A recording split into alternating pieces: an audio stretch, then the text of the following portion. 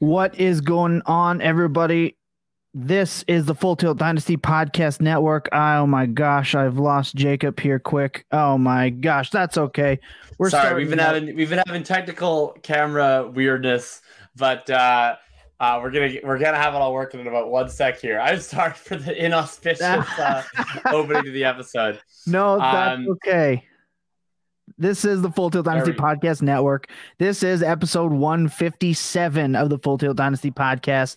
I can't wait to talk about week one. I hope your week one wins were glorious, and I hope your week one losses were not as painful as the Denver Broncos. That was brutal. We have news, reactions, things that stuck out to us. No Billy today, so no stat corner, but that's okay. We are going to have some waiver wire discussions. Again, what stood out to us, what we're looking forward to.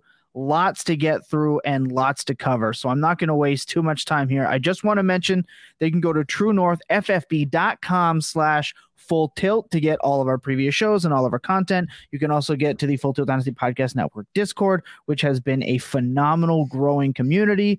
Just a great time there. And also, if you haven't already, please sub, rate, leave a comment. Tell me that my hat smells. Doesn't matter what you say, just that you say it. It helps drive us up the chart. And it means a lot to us. Jacob, like I said, I hope you're doing well. I of course, am Thomas Tipple FF. You can't see my name this time, but that's okay. We had a late scratch with Billy, so no graphics today, but that's all right. And my co-host, as always, the man. Scratch. He's not injured. He's a healthy scratch. That's right. Billy and TDP. Billy Davis Price. It's a work bereavement list is what we'll put it as. He is having a work emergency. And my co-host, of course, Jakob Sanderson, FF_RTDB, just put out another article today. You're absolutely crushing that. Can't wait I haven't read it yet, but I cannot wait to get to. Lots to prep for this. So we're just gonna go right in. There is some news. It's not good news. This is bad news. This is the time of the season whenever we have news, it's usually bad. I just want to shout out somebody got hurt, somebody had a leg severed, someone has gangrene, bad stuff. Or lost their job. I cannot believe your Indianapolis Colts. Look, we don't play in kicker leagues, but they booted a guy who made 84% of his kicks over his career, and they yeet him because he missed a couple with a bad hit last year, and then obviously, and he missed a pretty big one in this game. Yeah, 84. Well, and he missed a 42-yard field goal to win the game. Welcome to kicker hell, Jacob. I wouldn't know what that's like. I've had Justin Tucker, but that's fine. We're not here to talk about kickers. Let's talk about ever since Adam Vinatieri aged poorly. Ever since Adam Vinatieri had the kicker version of the Peyton Manning year, kicker has not been a strong spot for the Colts. Rodrigo, so I've seen the 84% cited a lot. I can't believe we're leading off this episode with kicker takes, but that's where we're at because it's of course my Colts. But Blankenship doesn't have a leg. He's career under 50%, over 50 yards. And in the NFL, like, we just can't be doing this. So like a lot of his percentage is a little bit inflated because he doesn't have the leg. So they don't try him on a lot of long field goals. Like if it's most teams, if it's a 57-yard field goal, they try a field goal attempt, which then lowers these teams' percentages because you're going to miss more of your 57-yarders. If the Colts have a 57-yard field goal, they punt or they go for it. So I think that Blankenship's raw field goal percentage overstates his abilities. Like I've seen him come up short on 2 52-yard field goal attempts. It's not great. It's not good. So you're telling me that they can't trot him out there for a 64-yard attempt at winning the game when they could have just gone for it on 4th and 5? That's crazy. Absolutely insane. Maybe that would honestly, that would probably be a good thing. Like the Broncos' problem is having too good of a kicker. If they had a worse kicker, then they could have just won the game because they wouldn't have done silly things. I agree. I know, Gator, I know. Look, if you missed the very start of the show, it went off the rails quick. I just had to toss out that the Colts are absolutely ruthless and they're yeeting what I feel to be an at least above average NFL kicker. I just thought it would be fun. But let's talk about Elijah Mitchell. He's going to miss a couple of months. I mean, he looked very good, but that game, it was going to cost somebody a couple of weeks, and it just happened to be Elijah. Not good. I'm not enthralled with any of the other pieces in that backfield. I'm more enthralled with Debo and Lance. A lot has been made about Lance's performance, by the way, but pump the brakes. All right, let's relax. Take a deep breath. It's going to be okay. So he's obviously out. We're going to talk a little bit of waivers after that. Let's move to Dak. This one the Dallas offense already looked horrific, even with Dak playing. Now it looks worse. The offensive line is in shambles. They're still just powering it up the A gap for no reason. And now Dak is out. Time to cut bait on, at least in redraft or season long, on CeeDee Lamb, or do you think are you worried about the offense in general? I'll phrase that. Yeah, I mean, the offense showed a lot of reason for worry, quite honestly, before. I have zero interest in Marlon Mack. The offense showed a lot of reason for worry, quite frankly, before Dak even got injured, right? They were horrendous in this game. And I understand it's week one. We often see some really bad week one performances. Tampa Bay certainly has a really adept defense. In particular, they were starting two rookie tackles, or at least one rookie tackle. And Todd Bowles, he knows how to bring the heat. So I think it's a tough spot, but I would probably put CeeDee now in the same kind of category as like a Deontay Johnson, maybe a Brandon Cooks, just guys that are going to get a lot of targets, but guys who are going to be on offenses that are going to cap them as wide receiver 2, at least until Dak returns. I mean, the 211 is horrible, but he had a 38% target share. CeeDee's not been an inefficient receiver in his career. He's been an inadequate volume earner in terms of his alpha profile. I don't think he's going to have a 38% target share all year, but he earned a ton of targets. He was super inefficient. If Dak was fine and be healthy, like CeeDee would be sort of the obvious buy low guy off of week one, probably to the extent that you wouldn't even actually be able to buy him low. But now you probably can, because, he has the efficiency concerns. People might be worried fairly if he can support an offense as the number one wide receiver. And then you add in the fact that even if CeeDee is the superstar that people want him to be coming into the season, he's not going to be that with Cooper Rush. So yeah, exactly. It's kind of panic time. Obviously you're holding. I know there's this like buy low on CeeDee Lamb. There's no real opportunity to buy low on someone. I don't think. You see, I just mentioned it. I just started to mention here's boots. But what is buying low on a guy taken in the second and third round who hasn't shown to be an elite player, and now everyone knows you're coming in to buy low? So that's what I mean. I think you're going to end up buying at what his price should have been, probably. I bet that you could get CeeDee Lamb for Michael Pittman in Dynasty this week. I would do that 100,000 times out of 100,000 times. Interesting. I disagree right now. We'll see. Never thought I'd see the day where CeeDee could end up as a buy low. Wait, okay, just to be clear, you disagree that that's gettable, or you disagree that you would take CeeDee Lamb over Michael Pittman? I disagree that I would take CeeDee Lamb over Michael Pittman Jr. right now. Well, the one thing we can establish then is that you certainly can buy a lot lower than you could have bought a week later, because I think that people would do that. So two people are already saying that they would take Pittman and Dynasty over CeeDee Lamb. Whether or not that ends up being the correct take, that I would take Lamb over Pittman, it is inarguable based on that little anecdote. We now have a poll of 2, and it's 100% rate that you can certainly buy CeeDee Lamb lower than you could have a week ago, because those trades were not happening. No, I agree. I absolutely agree. You're right. No, that's you proved your point. I mean, right there. To some that would be low, but if we're going just off base, I guess ADP or base price and quote unquote dynasty, then yeah, absolutely. Okay, George Kittle, he's going to be gone. I think we kind of knew that, but it looks like it's going to be a little bit longer than we'll just see how he does this week. Nah, he's yeeted. He's gone. Once again, like fading George Kittle was one of the easiest fades that like all off season, 100%, at least for myself.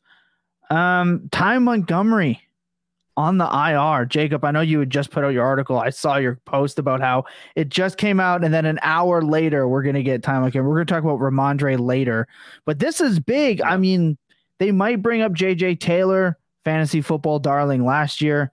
Well, I don't know how much of a difference that's going to make. I just don't know.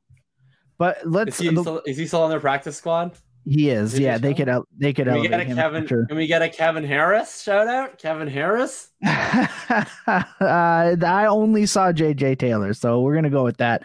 Next, the one that's actually important to me, and the one that I think is actually actionable, is that Najee Harris is apparently fine.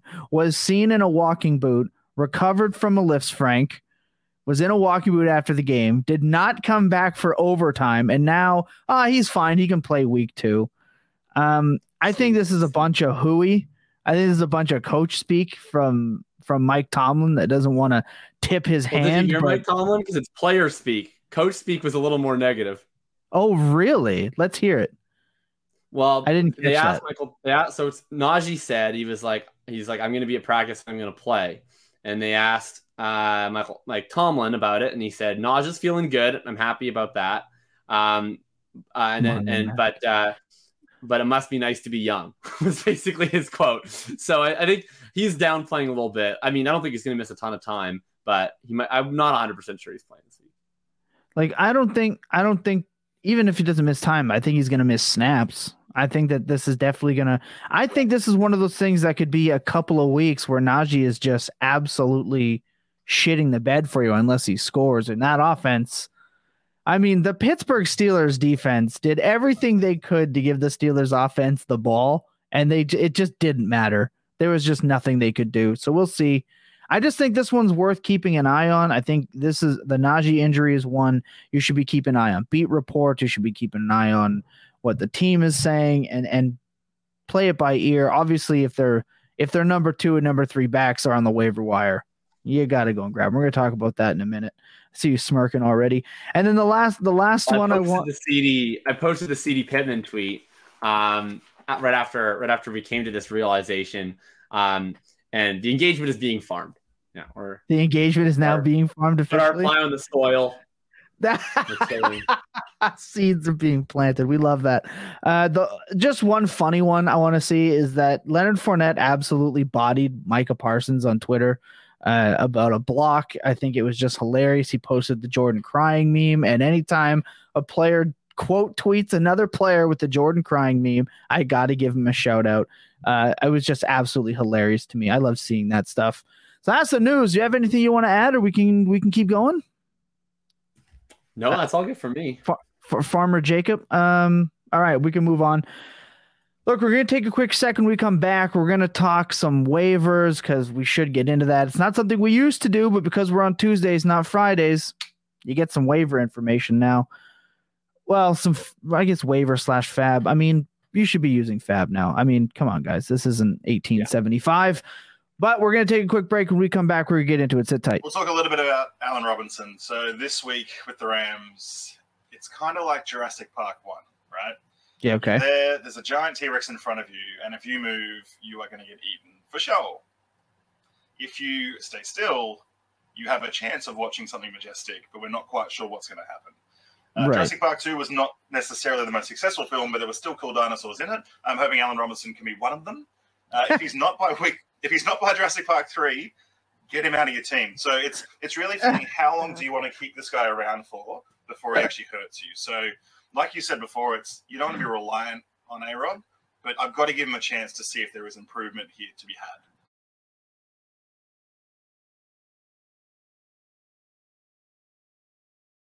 I think the most shameful part of Tom Lee's example is that he has seen Jurassic Park 2 and 3. I think that's noticeably absolutely shameful. And he's right. We shouldn't necessarily overreact to Allen Robinson. Let's see what happens next. But you've probably got one more movie. You got one more episode to see what happens. And then you can jump ship as fast as possible. Right? Okay, Jacob, you got the waivers on lock. Let's do 3 players that you're absolutely locked into and you're actually invested in. And no Barry or BW883. It is not Marlon Mack. Certainly not Marlon Mack. This is honestly one of the worst week ones for waivers that I can recall in recent memory. It feels like every year on week 1 waivers, there's always been like a really obvious guy. That being said, I think sometimes the obvious, like what in hindsight is the big waiver week 1 guy of the year, isn't always the guy that we think that it's going to be at the time. Like last year, Elijah Mitchell was pretty clear, right? There was, of course, like people that were skeptical of that, but that like very much hit us in the mouth. But Cordarrelle Patterson made it in some leagues even to week 2 before people fully realized, his potential. When he was picked up in waiver after week 1, it was like often for $1. He was very much viewed as sort of a fringy, sure, I'll add this guy. But like CPAT we didn't really fully realize what was happening until a couple weeks down the line, but people could have gotten in on the ground floor. And so I think that the quote unquote obvious guy this week is probably Jeff Wilson, because you have Elijah Mitchell going out for 2 months. Jordan Mason was active, but did not see an offensive snap, and Tyrion Davis-Price was inactive. So, Jeff Wilson certainly is the guy who profiles the best this backfield going forward. My concern with Jeff Wilson is that, when he's had useful games in the past, it's always been with Jimmy G or with Nick Mullins or some pocket quarterback. This is just it's a tough running back role right now in San Francisco. Trey Lance, Brandon Ayuk, and Deebo Samuel combined for 22 carries last week. That's more than 14 teams in the NFL ran total. There's not a whole lot left for the running back position. You're competing with Lance and Deebo in every goal line series. And then you're competing with Juszczyk on passing downs. Yep. What we saw last year was that Elijah Mitchell's role when he was the lead running back was just better than anybody else who had the lead running back role. And I expect that will probably continue. I think that Jeff Wilson's a totally fine start this week against Seattle, because you're going to have a defense that continually gives up checkdowns to the running back position. That happened in week 1, but it's been happening for years. Like, as long as Pete Carroll's been there, they want to defend deep. They want to take away big plays. They'll let you check it down to the running backs, the tight ends. Oh, yeah. And so what we saw with Javonte Williams last night, we're going to see some sort of facsimile of that with Jeff Wilson or whoever else is playing running back for the Niners. My concern is just that Jeff Wilson is not as good as Elijah Mitchell. He basically needs the entire running back role to himself to establish RB2 value because of what other non-running backs are getting carry-wise in that backfield. And then you're also adding in the fact that what if TDP or Jordan Mason or Marlon Mack shows something at some point and starts taking away a little bit of that. So I'm a little out on Mason or on Wilson. Personally, I prefer TDP over Mason just by a smidge, because I understand that he was inactive, but Mason was active. They lose Mitchell. They had the entire time they could have used him. They didn't give him a single offensive snap. To me, that's pretty damning. It was special team, and I would probably right. So he was clearly active only for special teams purposes. So to me, it's like him and TDP are starting again at square one. And I'll just take the guy with the better draft capital between the two. But both of them are like guys I do for $1. If there's one guy I think that I'd be really interested in, beyond Warren, he's a great stash if Najee is to miss a week.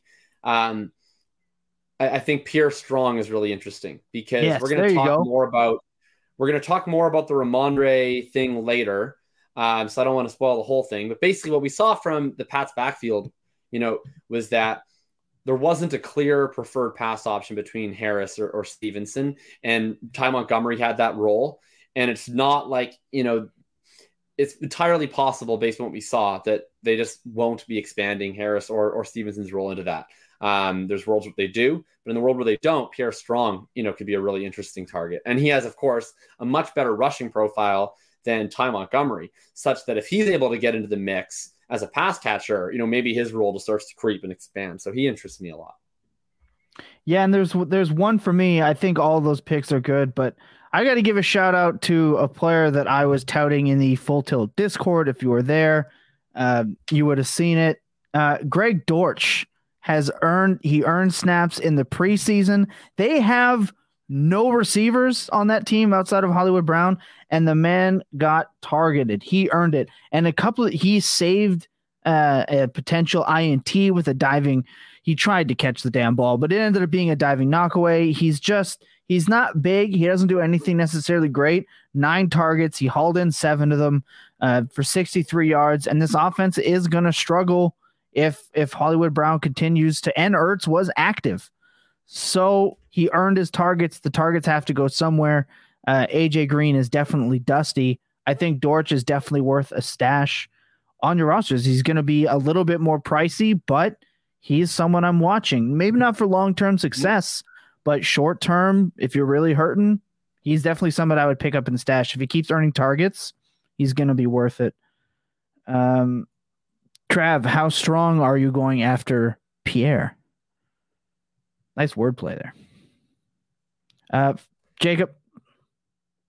Not that strong. I'd say I'd make it like a Pierre weak bid. Yeah, there you go. Maybe a Couple percent. A Pierre week bid. Oh my gosh. Kickers, wordplay. This is a whole different level of vibes on the program. Look, we're going to take a minute. When we come right back, we are going to get into kind of the meat of the episode. We're going to do, oh my gosh, I can't read. We're going to do our player picks. I can't wait to do that. Last week, we all got absolutely dog walked by Jakob. So it'll be interesting to see what the player picks are this week. And then we're going to get into some what stuck out to us and why. And then we are going to go difficult matchups and starts for your rosters in week 2. Keep sitting tight with us, man. We are loving this, that everyone is out here joining with us. I'm kind of a rapper. Oh my God, Trev. All right. On that note, we're going to take a quick break. Sit tight. Oh my gosh. The appeal for me with the flex is that there's so many options that are decent value here. I couldn't pick one. I will go with one eventually, but Juju, CEH, AJ Green, and MVS are the guys who I think are outside the top 24 in all their positions for most people's ranks this week. For me, CEH is probably the most interesting because, like, again, we're not in on CEH, but how much opportunity do you need? It's week 1. If there's going to be a time where something goes a little Allen Robinson-esque one of the two ways, this could be that week. So for me, if he's sitting there, why not take the punt on what could be something pretty good?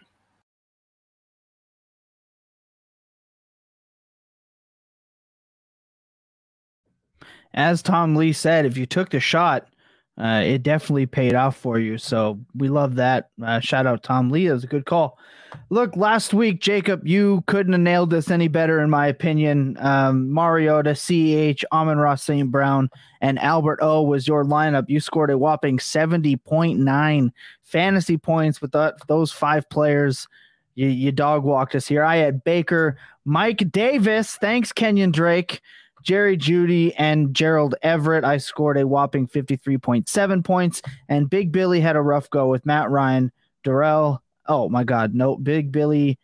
He ended up having Matt Ryan, Chase Edmonds, Gabe Davis, and Mr. 1 point himself, David Njoku.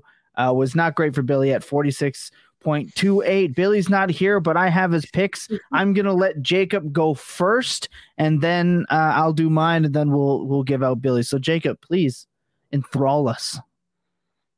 All right. Well, everybody, listen in. Just keep in mind that the master is speaking, right? Oh the my person's God. a big lead after week 1. It's life's good right now. All right.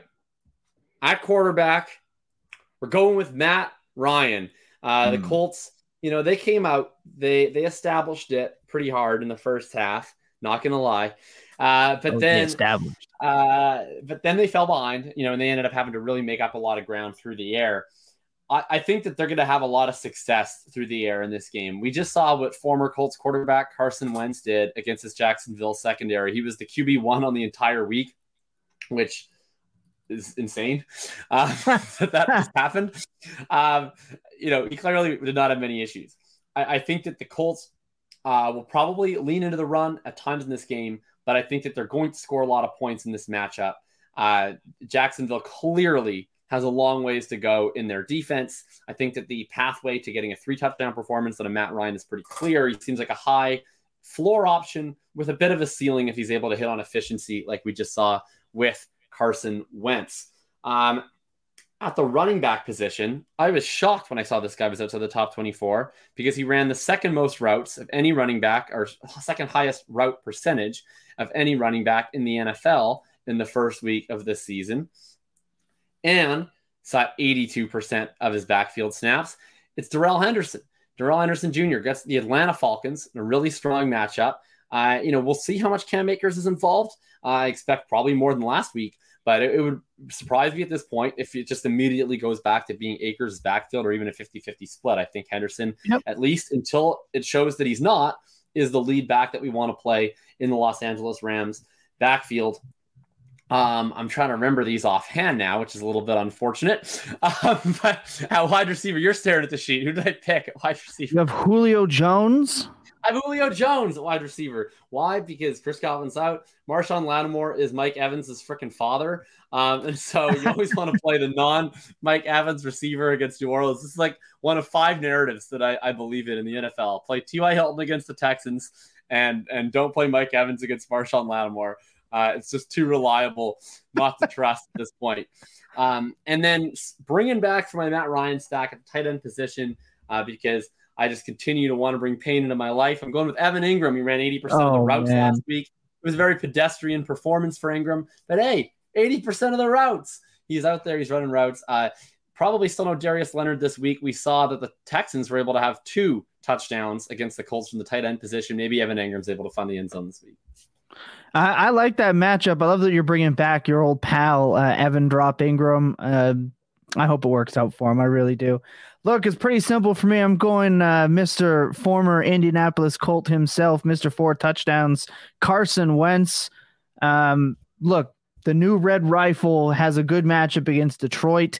Obviously, they scored a lot of points. Their offense is capable now, which we absolutely love to see, which means Wentz is going to have to also deal. I think he looked fine. I'm willing to take a shot on him this week. I need to make up some points, so I need some big swings. Running back, Mr. Touchdown Efficient himself, Kareem Hunt. He is the RB21. Remember, this is Fantasy Pros PPR. This is what we're going by. This is what we've always gone by, so we're sticking with it. He has the matchup against the New York Jets. And if they are going to continue to just absolutely hammer the run, I like Kareem Hunt and I like Nick Chubb. Couldn't pick Nick Chubb, so we're going with Kareem Hunt. In Hunt we trust. My wide receiver, I'm going to talk about him later, but it's Christian Kirk. I am taking Christian Kirk this week. I think he did more than enough to earn our trust. I think that a lot of people were significantly too low on Christian Kirk, and his matchup against Jacob's Indianapolis Colts, as I'm going to mention later, is a lot more juicy than you'd think out of the slot. And at tight end, I can't believe I'm going to bring some light to this man here. We make fun of him continuously because he's a terrible human, but I am taking elite target earner, hate crime, Tyler Higbee as my tight end. Again, elite target earner and elite jackass. That is hate crime. Higbee is my tight end pick this week. So at least maybe he can get into at least a little bit in my good graces with a touchdown. Ferris is booing me. I know. I'm Big sorry, boo. but look, Boo. I got to come back and beat Jacob here. I'm 20 points down. All right, give me a break. Tyler Higbee is the David Montgomery of tight ends, really. Billy is not. It's okay. They're getting snaps. I have made worse calls here, Ferris. Trust. Big Billy is not here, but I will read off his. Again, he scored 46.28 points last week. He is going with Tua, which I don't like that matchup at all. Then we got RB. We got Michael Carter, RB36. He's going back to the well with Brandon Ayuk, and then he's locked in Irv Smith Jr. So we'll see how that turns out. I got to say, I don't like his lineup too much this week. So I think it's going to be 1v1, you versus me. I'm interested. I love this game. I love it so much. I love that we've changed the rules. It's going to be so much better. Next up, we have players that stuck out to us and why they stuck out. This is just a little bit more. Stats have come out a little bit more. We didn't really get a chance to do this last year, so this is a little bit of perspective. Jacob, I know you wrote an extensive week 1 kind of thought process, so I know you have some good ones in there. Give me a player that stuck out to you and why.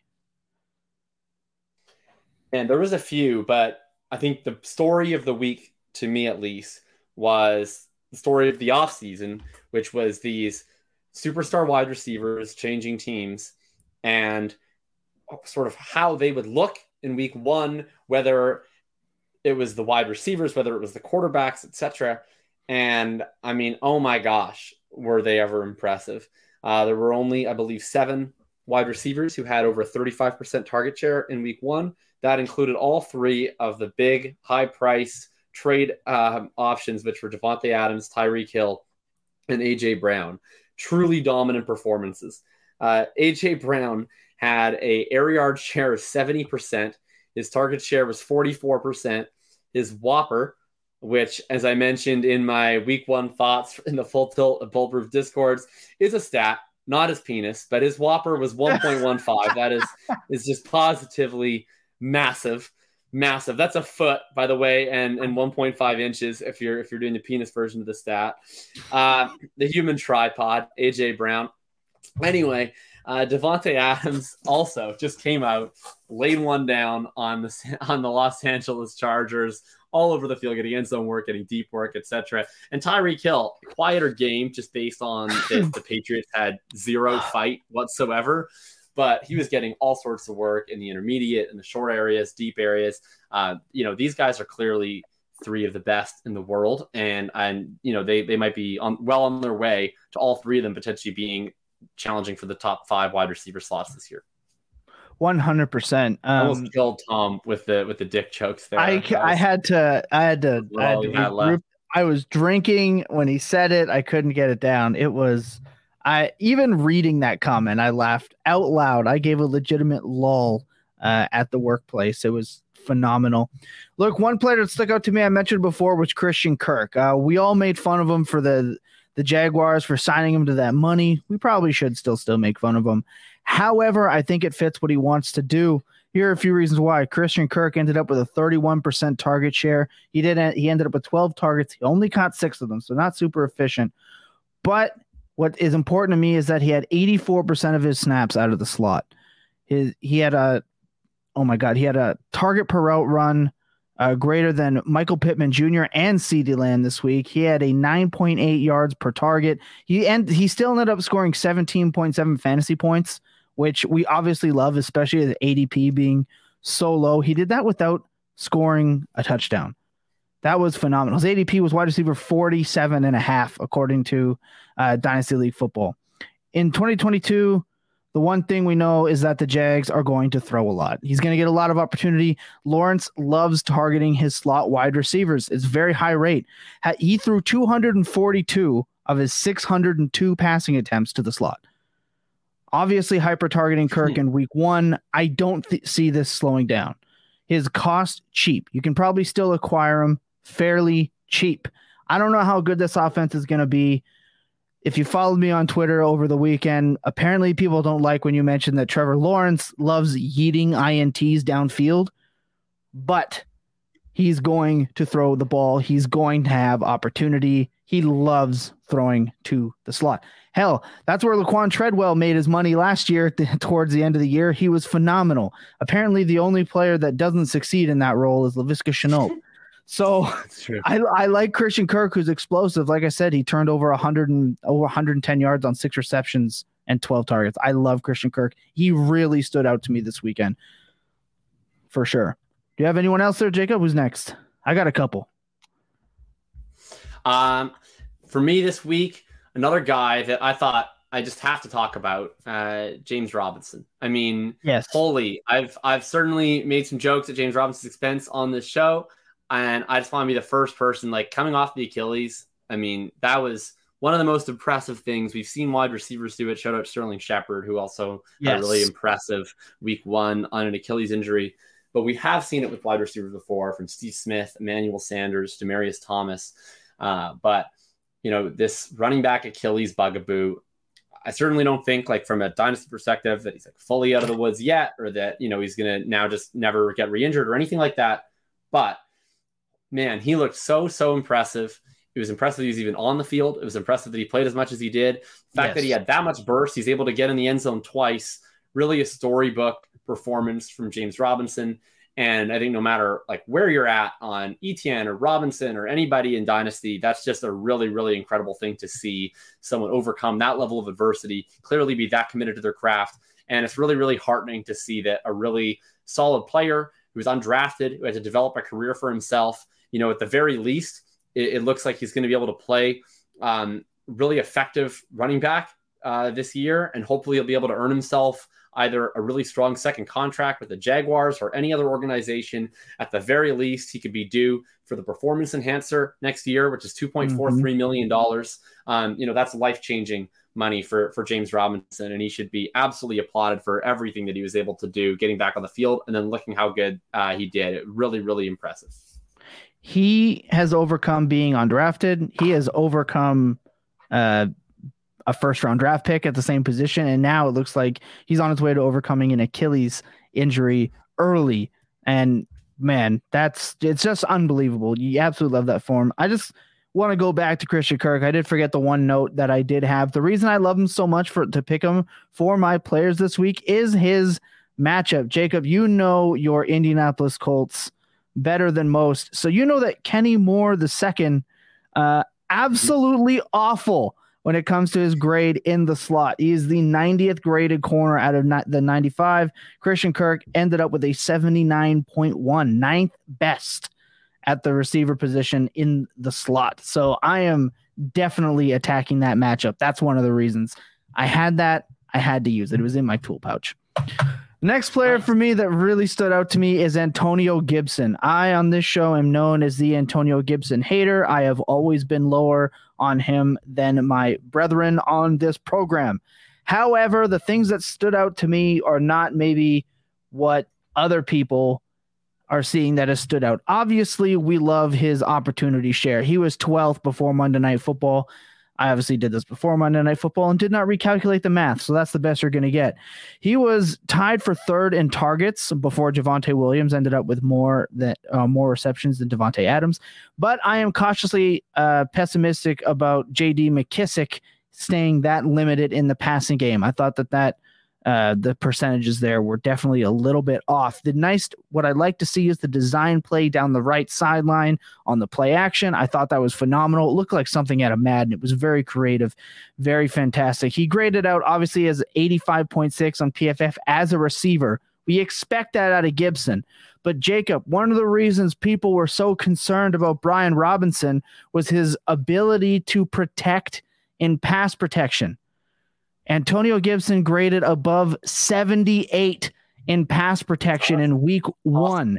That will keep him on the field, and that is most likely what kept J.D. McKissick off the field. If you don't have to take out your stud running back stays in pass protection. Now, if that number can continue to kind of flatline out, Antonio Gibson might actually have been worth. He started falling into the 8th and 9th round in dynasty drafts right towards the end of August. It was as people might have gotten a bargain. Again, I'm a little pessimistic, but it really did stand out to me. I've got a couple more if you have.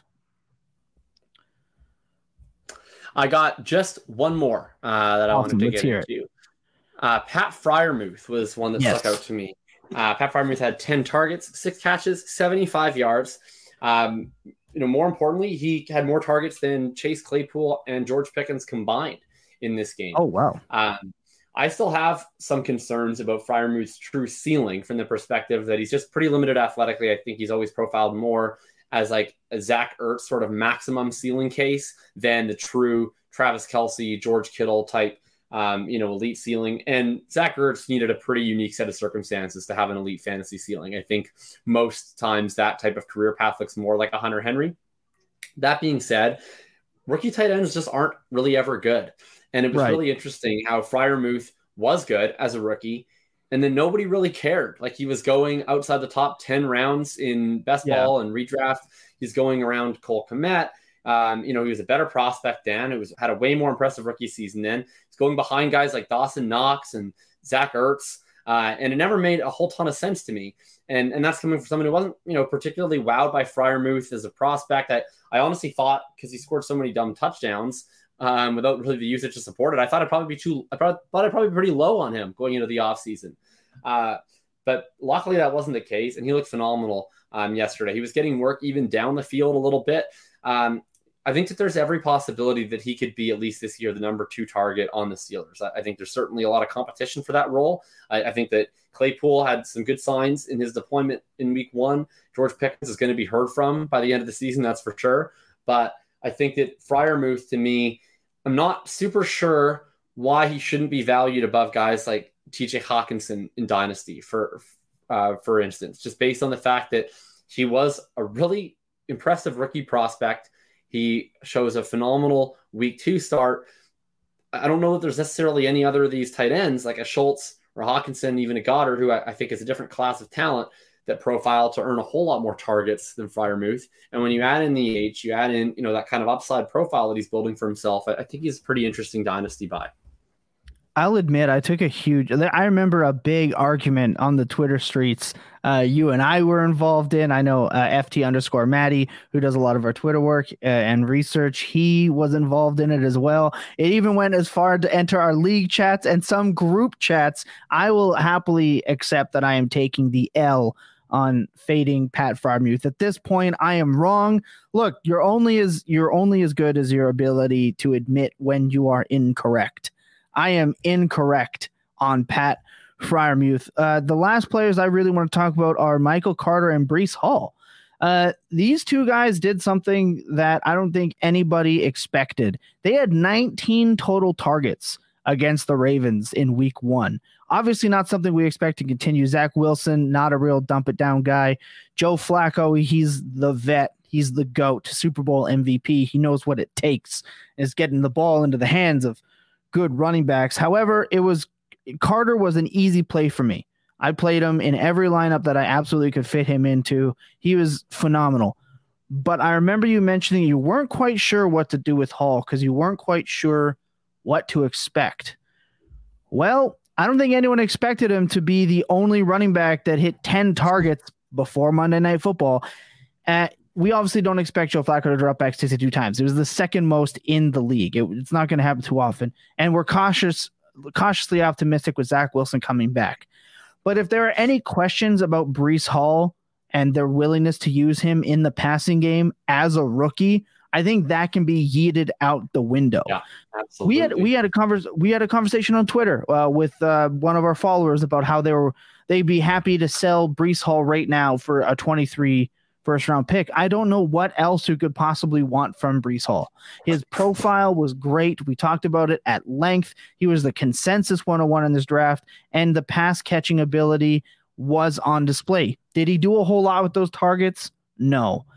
But if targets are earned, Breece Hall earned all 10 of those targets. Last player, I just want to squeeze him in here. He is my second most rostered player in Dynasty, Kylan Granson. There's a bit of a discrepancy on whether he had 6 targets or 7 targets. PFF had him at 6. Either way, it would have put him in a tie, no matter what site you used, for second on the team in targets, and he did his damage between 0 and 9 yards. That is where these possession PPR tight end premium tight ends are going to do their dump off damage. We love it. Hopefully he can convert that. Mo Alley Cox is not the answer. Kylan Granson should not be on your waiver wire. I can't believe I finally got to say that on a show and have it actually be actionable, but I got to. It is Granson season. I don't care if I'm being over the top about it. Jacob, that was phenomenal. I actually absolutely love that. Look, everyone, you should be actively trying to put some of these guys in your lineup. Let us know how it works out for you. We're going to take one more quick second we come back. This is going to be a very quick one, Jacob. All right, this isn't a minute long. I'm giving you the heads up this time.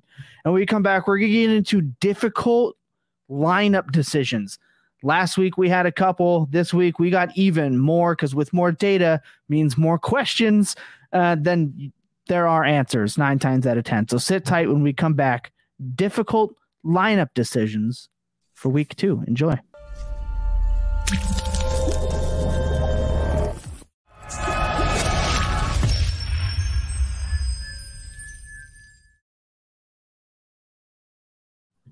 Look, if you're new to the show and you're not familiar with this segment, there's always some difficult decisions at the end of your flex spots where you're going to put some guys, maybe your super flex position. Last week, I wasn't totally sure how confident I could be in Daniel Jones. He did all right. 16 fantasy points and 4-point passing touchdown leagues. That's not bad. That is acceptable, at least for your QB2. This week, Jacob, there's a player that I am just absolutely not sure what to do. We both thought Dameon Pierce was a fade at his rookie, well, how high he was starting to go in rookie drafts, but I don't think anybody expected Flex Burkhead to tie for 4th in snaps at running back before Monday Night Football. He had 8 targets. He caught 5 of them.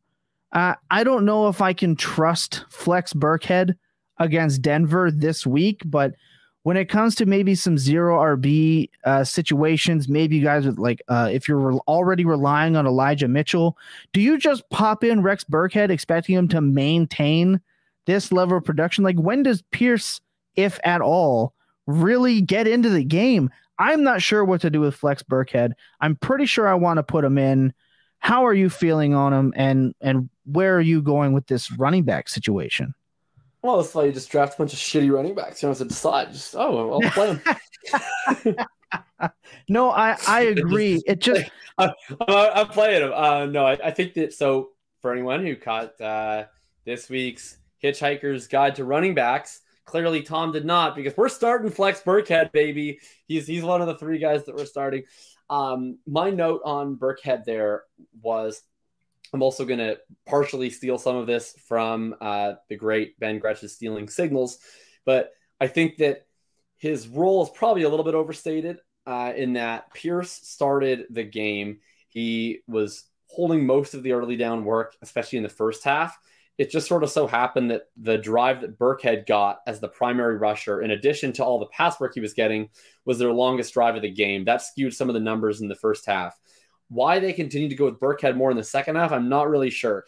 Lovie Smith gave this weird answer about Burkhead being better in passing situations, and they were in passing situations. They were up by 17 points in the fourth quarter, so I don't really know what he's talking about them being in passing situations. But Lovie Smith is also a person who actively played for the punt in his first game as the head coach of the Houston Texans, or played for the tie by punting. Like, just an unrelenting coward of a human being. And so I don't take anything that he says seriously. I think that the one thing we can count on is that regardless of the early down split, Rex Burkhead is going to play every single passing situation. And we should expect that at least until proven otherwise. And we should have some level of expectation that the early downs is going to be a split until proven otherwise. They're playing against the Broncos, who I understand laid a total egg against Seattle. That was a weird game. The Broncos fumbled twice at the 1 yard line. They had to settle for 3 different field goals. I think if you play that same game out, 10 times, the Broncos probably win it 9 out of 10 by not continually fumbling at the 1 yard line. And I expect that they're going to be in control against Houston, and that they are going to be in those passing situations. And what we saw was that when they're in those situations, Burkhead plays all the snaps and he gets a lot of targets. So I would be starting Burkhead with a relative degree of confidence, and I would start him over the guy that I'm about to talk about. Right. And I like that too. And it's one of those situations, veteran coach wants the veteran back to spell the rookie. I think it was a little bit insane. Even I took the over on the 12.5 for carries for Dameon Pierce. And then afterwards, it brought to my attention, he's never really had 13, 14 touches in a game, even all through college. It was kind of interesting how it was expected that all of a sudden he was just going to do this in the first game in a difficult matchup. So interesting. At least we know Davis Mills can check it down and wants to check it down. So we're happy with Mills. I'm playing Flex Burkhead. You fully convinced me before I read your article. Why don't you hit me with a player that you're not totally sure what to do with? Yeah, Ramondre Stevenson is a roller coaster ride. It's literally been a roller coaster ride for me because I had the unfortunate duty of practically eulogizing Ramondre Stevenson after his week 1 performance, and I'll get into that. Basically, what happened was he ran 5 fucking routes. So all off season we heard all about everything that's going to happen in the passing game involvement. Ty Montgomery was a surprise active to me. I did not think that he was going to play going into Sunday morning, just based on the injury that he had. I don't even know when he re-aggravated the ankle injury, but clearly he got IR'd immediately. Right. So very strange. Anyhow, he was active. He played all the long down and distance. That honestly didn't particularly surprise me. What was more surprising, however, for sure, was that Damian Harris saw 10 pass routes. Ramondre Stevenson saw 5 pass routes. I think that, it's a really small sample. It's like 15 pass routes. If they were rotating drives, one person's on the field for a drive, they have a little more success. They call more pass plays.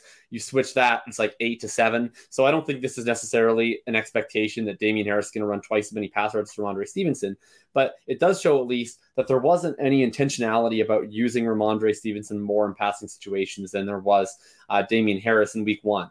And that concerned me. I wrote, unfortunately for Ty Montgomery, I wrote quite presciently, Ramondre Stevenson remained involved and touched the ball at 71% of his snaps, so perhaps better days are ahead. However, it is a legitimate downgrade. His expected range of outcomes is between a standalone RB2 at best and at worst a flex play with two-way contingent upside to an every week starting role. It's now much less clear what extent his upside contingent upon a Montgomery injury is present or could be realized. Now, of course, we get the Montgomery injury that 8 days ago I would have said, oh my God, it's Ramondre RB1 season. Now I think what we're left with is he still has the profile, the reasons why I believed, that he could take on that role 2 weeks ago. Those still exist within his profile, but there was nothing from the week 1 usage that necessarily suggests that it would be anything but a split between him and Damian Harris on that role, or even that Harris couldn't take on the majority of it, or potentially that they just keep those two in their exact roles and they bring in Pierre Strong. I will read this out from the article as a teaser if anyone wants to check it out. Occasionally, the first path we seek does not lead us where we wish to go, but fortunately, life's knack for deferring the clearest path does not always preclude it from finding a way. Often, we as fantasy gamers attempt to decipher the game as though it were a pre-crafted plot with discoverable endings hinted at the first chapter. But in fact, the game is much more fluid. A coach's first inclinations is not always their lasting one, just as our first is not always the correct one. Stevenson's week 1 signal was incredibly negative, but I'm cautiously optimistic he's well suited to take advantage of the newfound opportunity available. All in all, to say, he's going to be on my bench this week, but high hopes for week 2. I think that's phenomenal. But even in his 5 routes, they weren't really routes that we want to be hyped up on, really. His 2 receptions came from behind the line of scrimmage, and he didn't really do much with them. So I think you're right. I think if we don't see it this week when there's clearly an opportunity, I think that the Ramondre season that we were all hoping and hyping, it might be out to pasture. I don't know. It's going to be really tough for him to recover. Like, he's not like dead from like a drop perspective, because if the nightmare scenario hits and it's like either Harris gets most of that pass work or it's 50-50 or if it's so I think like if we're ranking scenarios, best case scenario for Ramondre or for Harris, the same would apply to him. Best case scenario for one of them is that like one of them gets the vast majority of the Montgomery role and then they keep the share that they had of the early downs. So you get like a 50-50 split on early downs between the two of them, like we had last week. And then you get Stevenson getting 80% of the pass work or Harris getting 80% of the pass work. The second best scenario would be that they don't add a third back. They go 50-50 down the middle in all situations. That makes both of them weekly plays. And it gives the other a ton of contingent upside if either one of them ends up getting hurt. And then, the bad situation is like they bring in Pierre Strong or JJ Taylor, or I don't know, they sign whatever bum off the street, Tom Lee, Billy, someone to come in. I have experience. Call me New England. Let's go. And then what you're left with is like, you don't drop them, but then they're just on the bench, because then you only have one-way contingent upside where they're both competing for these early down touches. If one gets hurt, the other gets all the early down touches, which we saw last year. Like when one of Stevenson or Harris were out, the other smashed. So that still has value, but like it has no standalone value. It becomes like almost entirely a contingent play at that point. Right. He's really started to feel like everyone's like, this is his breakout top 20 season incoming, regardless of Harris. Harris doesn't matter. And then once again, New England went, yeah, he does. I want to talk about one more player before we get on, because there's 2 more things I want to get to. I want to get to prop bets. I want to talk about Thursday just a little bit. So I want to talk about one more player. I'm not going to do both, but let's talk about Robbie Anderson, because he's once again a thorn in the side of all DJ Moore fans, no way, Robbie. Managers. But hey, look, he led the team in targets per route run. He ran 100% of the routes. He had a 10-yard ADOT. 32% target share. What was really interesting to me is he had 33% of the targets on 3rd and 4th down. This is, of course, according to the utilization report, which we absolutely love. So shout out to them. But Robbie Anderson, I saw you say that you were comfortable playing him as a flex because he is an experienced target earner. Are we back to say like New York Jets-esque Robbie Anderson where you're putting him in there and you're hoping for the long one like he had this week? He's earning targets. Do you think he's actually a week in, week out flex-worthy play? How are you looking at him? How are you approaching him? I mean, I think what he is he's like last year Robbie Anderson, but just without the mind-numbingly bad efficiency. Like his first year in Carolina, he was a really good play. Like he was an every week wide receiver 2. I think he had like a 26% target share or something. And then last year he basically swapped with DJ Moore, and so he definitely regressed from that. I think he was down around a 20% target share, but he was still at a 20% target share. Like purely from a volume perspective, last year he wasn't bad. It's just that he was by a mile the least efficient receiver in the NFL. And I think some of that is on him. Some of that was on, the carousel of ridiculous quarterback play they had. So I think if he can just regress his efficiency back to like, not even like good, but just like normal NFL receiver levels, then he has a 20% target share guy. Like, he probably wouldn't be that different than like what Jarvis Landry was in Cleveland with Baker Mayfield, which is, he's not a league winner or anything, but you can start him in your wide receiver 4 slot. He's probably going to get 6-7 targets every week. So I wouldn't feel bad about that. I think all the Panthers, quite frankly, are buys. I mean, the Panthers, I've seen conflicting reports on their pass rate over expectations. Some models have them really high, some have them really low. It's probably just because of the small sample. But they were running offense at an okay clip. The Browns are always a torture chamber because they're a pretty good defense. And then their offense, all they want to do is run and play as slow as possible. So you often see a lot of like low plays run, and Carolina ran 50 plays. By comparison, Cincinnati ran 100. Like Cincinnati literally played twice as many games as the Bengals this week. Colts ran 90. God. They played almost twice as many games as the Panthers this week. So I think you can be honest about Robbie, and I think with CMC and DJ Moore, things are not quite as bad as they seemed in week 1.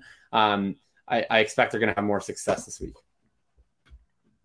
Yeah, I agree. And Baker didn't look too bad. I mean, the throw was good. It's hard to get any good passing when you have Myles Garrett and Jadeveon Clowney just breathing down your necks. And OK was just, I don't know how to enunciate his name correctly, but I'm just going to go with the acronym OK. He's a phenomenal linebacker and an absolute draft steal. So we got to give him a shout out for that. All right. Those are tough lineup decisions. Feel comfortable playing those players we talked about, except for Ramondre Stevenson. If you do play him, please play him with low expectations, because no one has any idea what is going to happen on a team whose quarterback is having back spasms now and has Matt Patricia not only getting a promotion, but he's calling the plays. It's not great. It's not great at all. We come back. People considering a Ramondre Stevenson start, like for your mental health, just leave him on the bench, because it's a win-win scenario. Like if you leave him on the bench and he gets the entire role that you were hoping and he smashes, like you're thrilled that you just get to start him next week and you're really happy. And if you leave him on the bench and he plays the same shitty roles last week and he does nothing, then you're happy that you benched him. Either way, you're happy. If you start him, you're happy in one of two scenarios. If you bench him, you're happy in both scenarios. And ultimately, I care about your happiness. Yeah. And we do too. We want you to be around to tilt with us, but tilt, happily as much as possible. We're going to take another quick second. We come back. We're going to do underdog pickems, and then we're just going to briefly talk about Thursday and get you out of here for the rest of your Tuesday night. So sit tight. Another short break here, Jacob. Just a little heads up.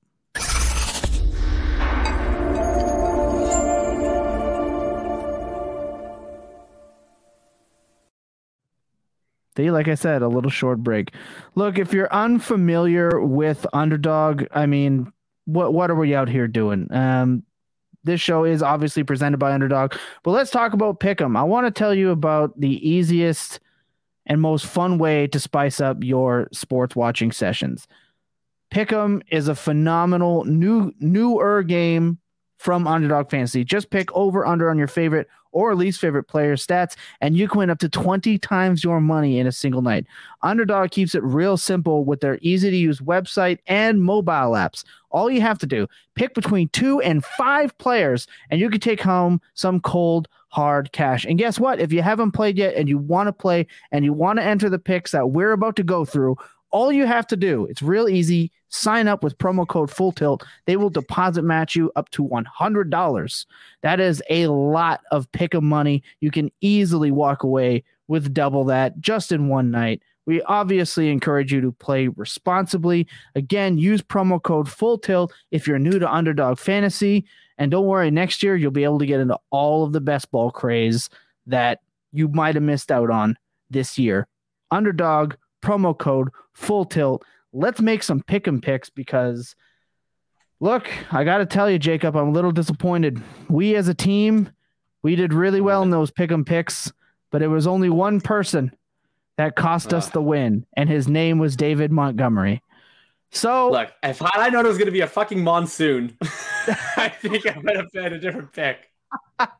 Hey, it was close for a while. I mean, it was easily way into the second half, and he still only had 14 carries. The rushing yards, I think we would have had it by 30. Unfortunately, yes, absolutely. And look, with Billy not here, for betting against Montgomery's volume when I could have just bet against his efficiency. Always bet against David Montgomery's efficiency. Look, Billy's not here, so Jacob and I, we're going to come up with the third one. We play 3 picks. So, Jacob, let's get into that right now. Let's go. What are your favorite Underdog Pickem plays for this week? Well, I have 2, and they're correlated. So if you're playing the Thursday, I think you could play both together. And I like Juju Smith-Schuster over 55.5 receiving yards. And I like Mecole Hardman under 4 even receptions. Mecole Hardman played 63% of the routes in week 1.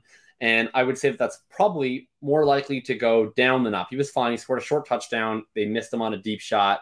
Ended up with 3 catches for 18 yards and a touchdown. But Sky Moore was really eased into action. He only ran 7 routes, 19% in week 1. I'm not positive that goes up, but I would it's more likely to go up than down. He did make a really impressive play on his one target in which he was able to get a catch with Mahomes scrambling. He worked well across the field to get the ball, picked up probably about 10 yards after the catch, beyond whatever would have been expected. Really impressive play, the kind of play that you want to see out of a rookie, where potentially he's able to get more snaps. What we did see is kind of what I thought we would see early in the season with their 2 wide receiver sets, which is that it's Juju and it's MVS pretty consistently. Those are their best run blockers. Those are the 2 guys that are probably the most classic wide receivers of the group, especially as Sky Moore works into the offense. And so Hardman's role is left, being a situational role. And I think that it's for him to beat you on that 4 prop, to get 5 catches, that's on average, that's 7-8 targets, right? That's quite a bit. He could certainly get there on occasion with stuff like these little shuffle passes and things that they give him, right, especially near the goal line. But, I think that he's an under. And certainly if he is an under, that correlates to other receivers getting more. And Juju Smith-Schuster had a really phenomenal role in week 1.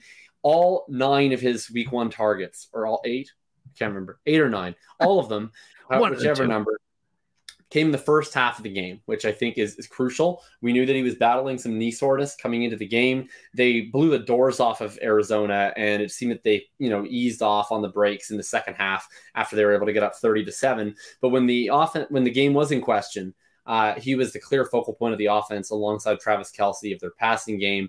I expect that to continue in week 2 in a matchup with the Chargers that will seemingly go back and forth. And notably, his ADOT was up over 9. So this is not the same, low, short area Juju. He's getting intermediate targets. That's right where we want to see it for an alpha receiver. I think he's going to have a really strong season, and he's going to have a really strong game.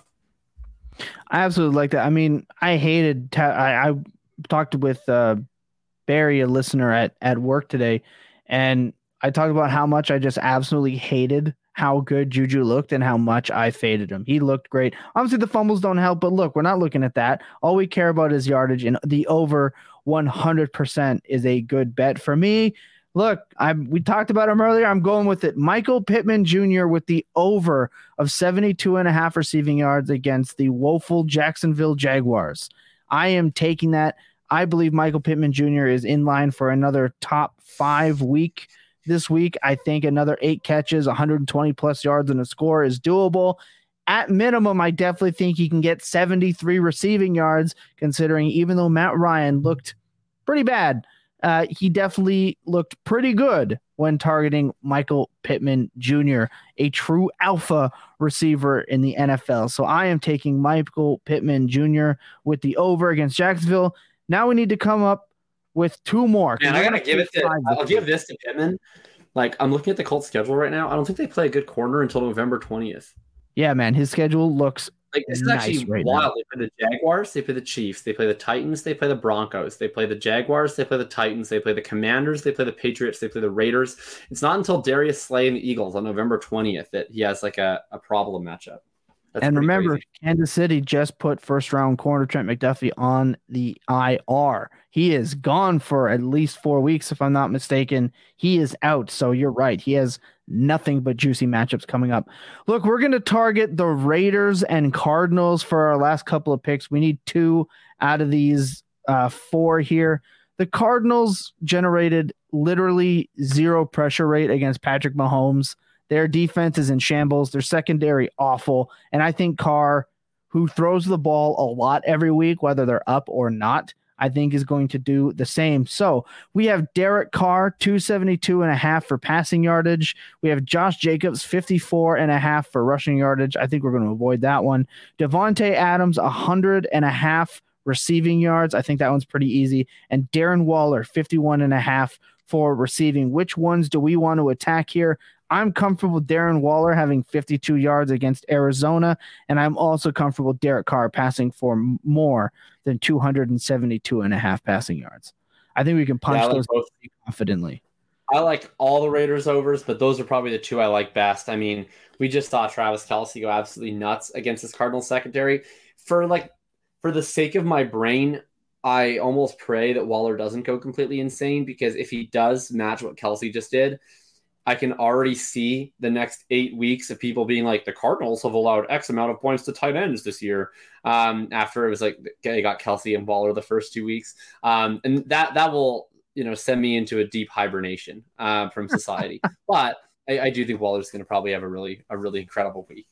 And I think we just tend to see, it's anecdotal or whatever, but like whenever we see an offense just like massively hyper target one player, feels like it tends to bounce a little bit more than next, whether that's them making a conscious effort to do it or the other team overreacting by taking away that player. Like I would be surprised if we don't see more Waller and Renfro this week in Vegas, more Smith and Goddard in Philly. Like we just saw these egregiously high target shares for Adams and Brown in their first game. I think that probably evens at least a little.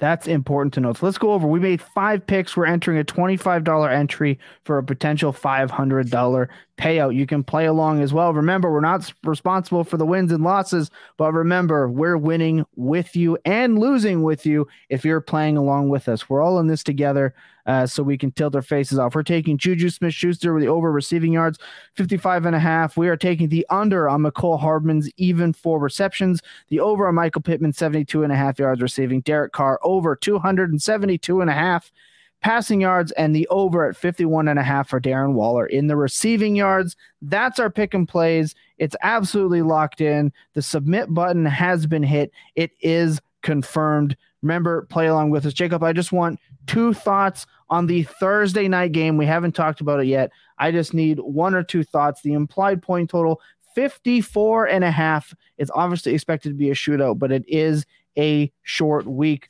What is it to you that's going to stand out? Is Clyde Edwards-Helaire get even more snaps and more opportunity if the game is close?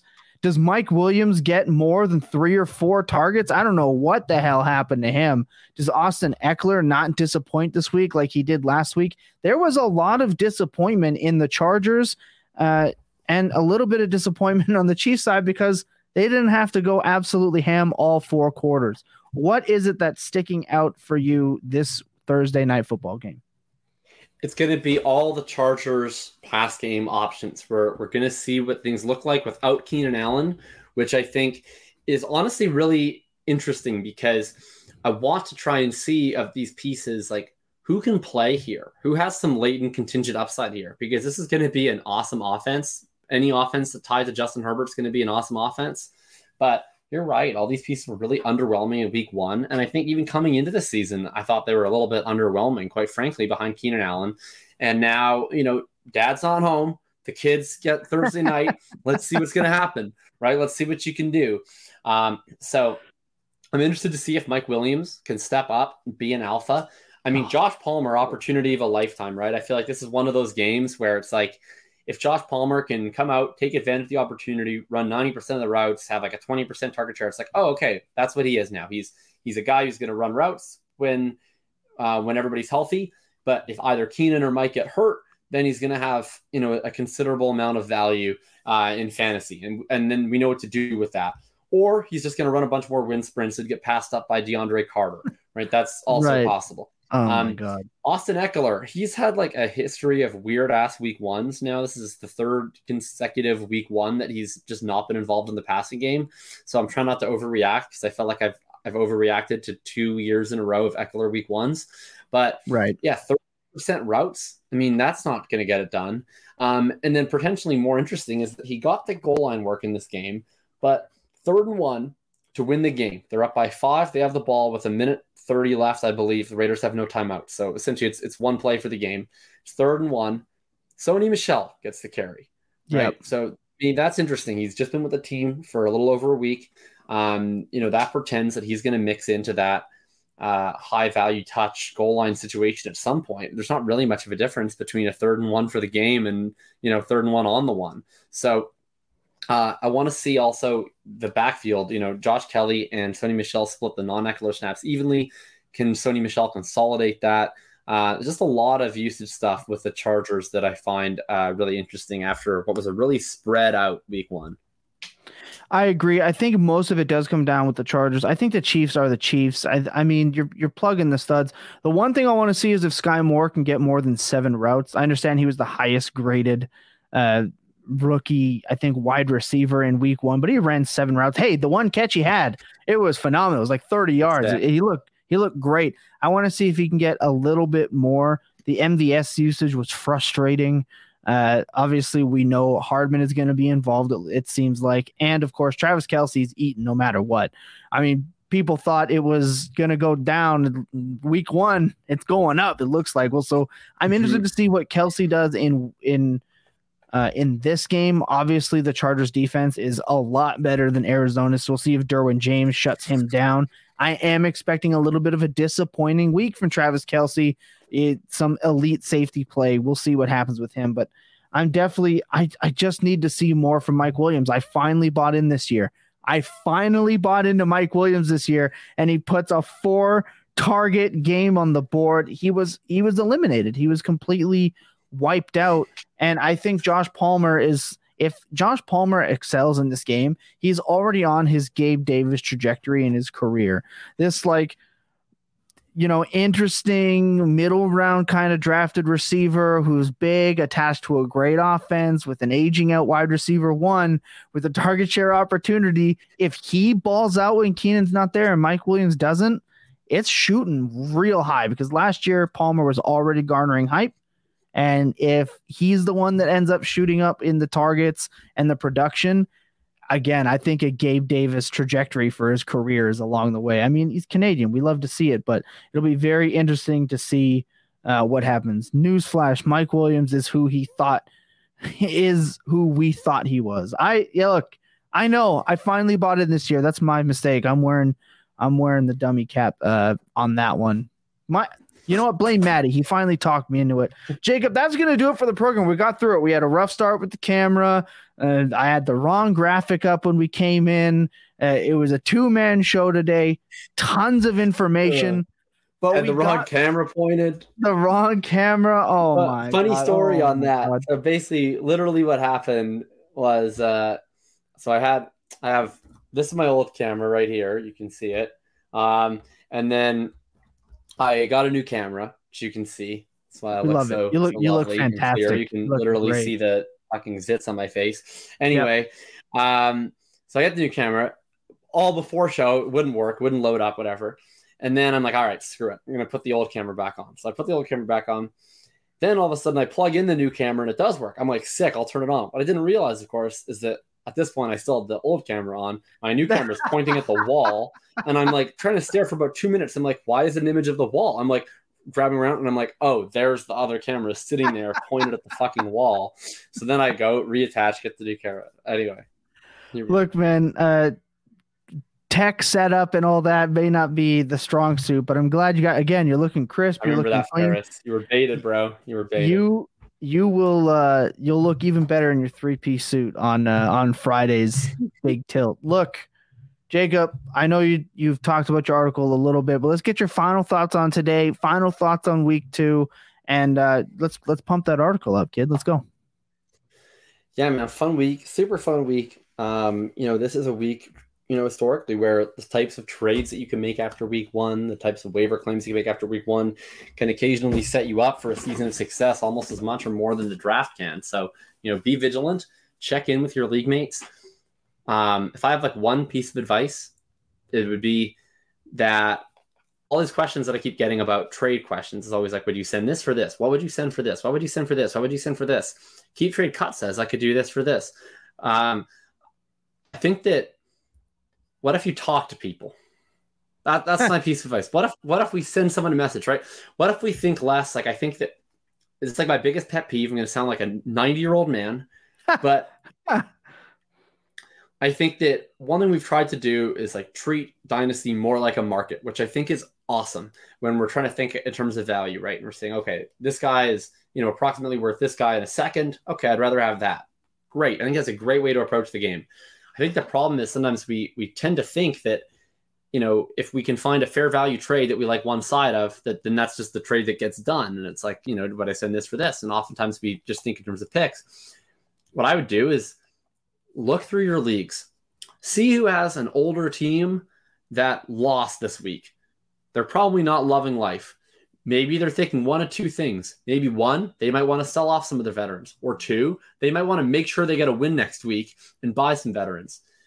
Send that person a message. Say, hey, what do you think about this guy? What do you think about this guy? Whatever. Just talk it out. Maybe you'll be able to get an offer that you might not know is possible, because I guarantee you that there's going to be trades that go down in your leagues that at some point are going to look really bad. Potentially, you're going to see it pop up on the screen. You're just going to see a trade has been completed. And you're like, why would you accept that? Well, I'm just going to say, go fire out some messages, talk to some people, see if you can catch somebody finding a mutually beneficial offer. And when you do try to structure trades, if there's a guy that you're buying, right? If you're thinking, I want to buy all this guy after week 1, try to think first in terms of who has that guy in my league? What do they need? What do I have that could solve their needs?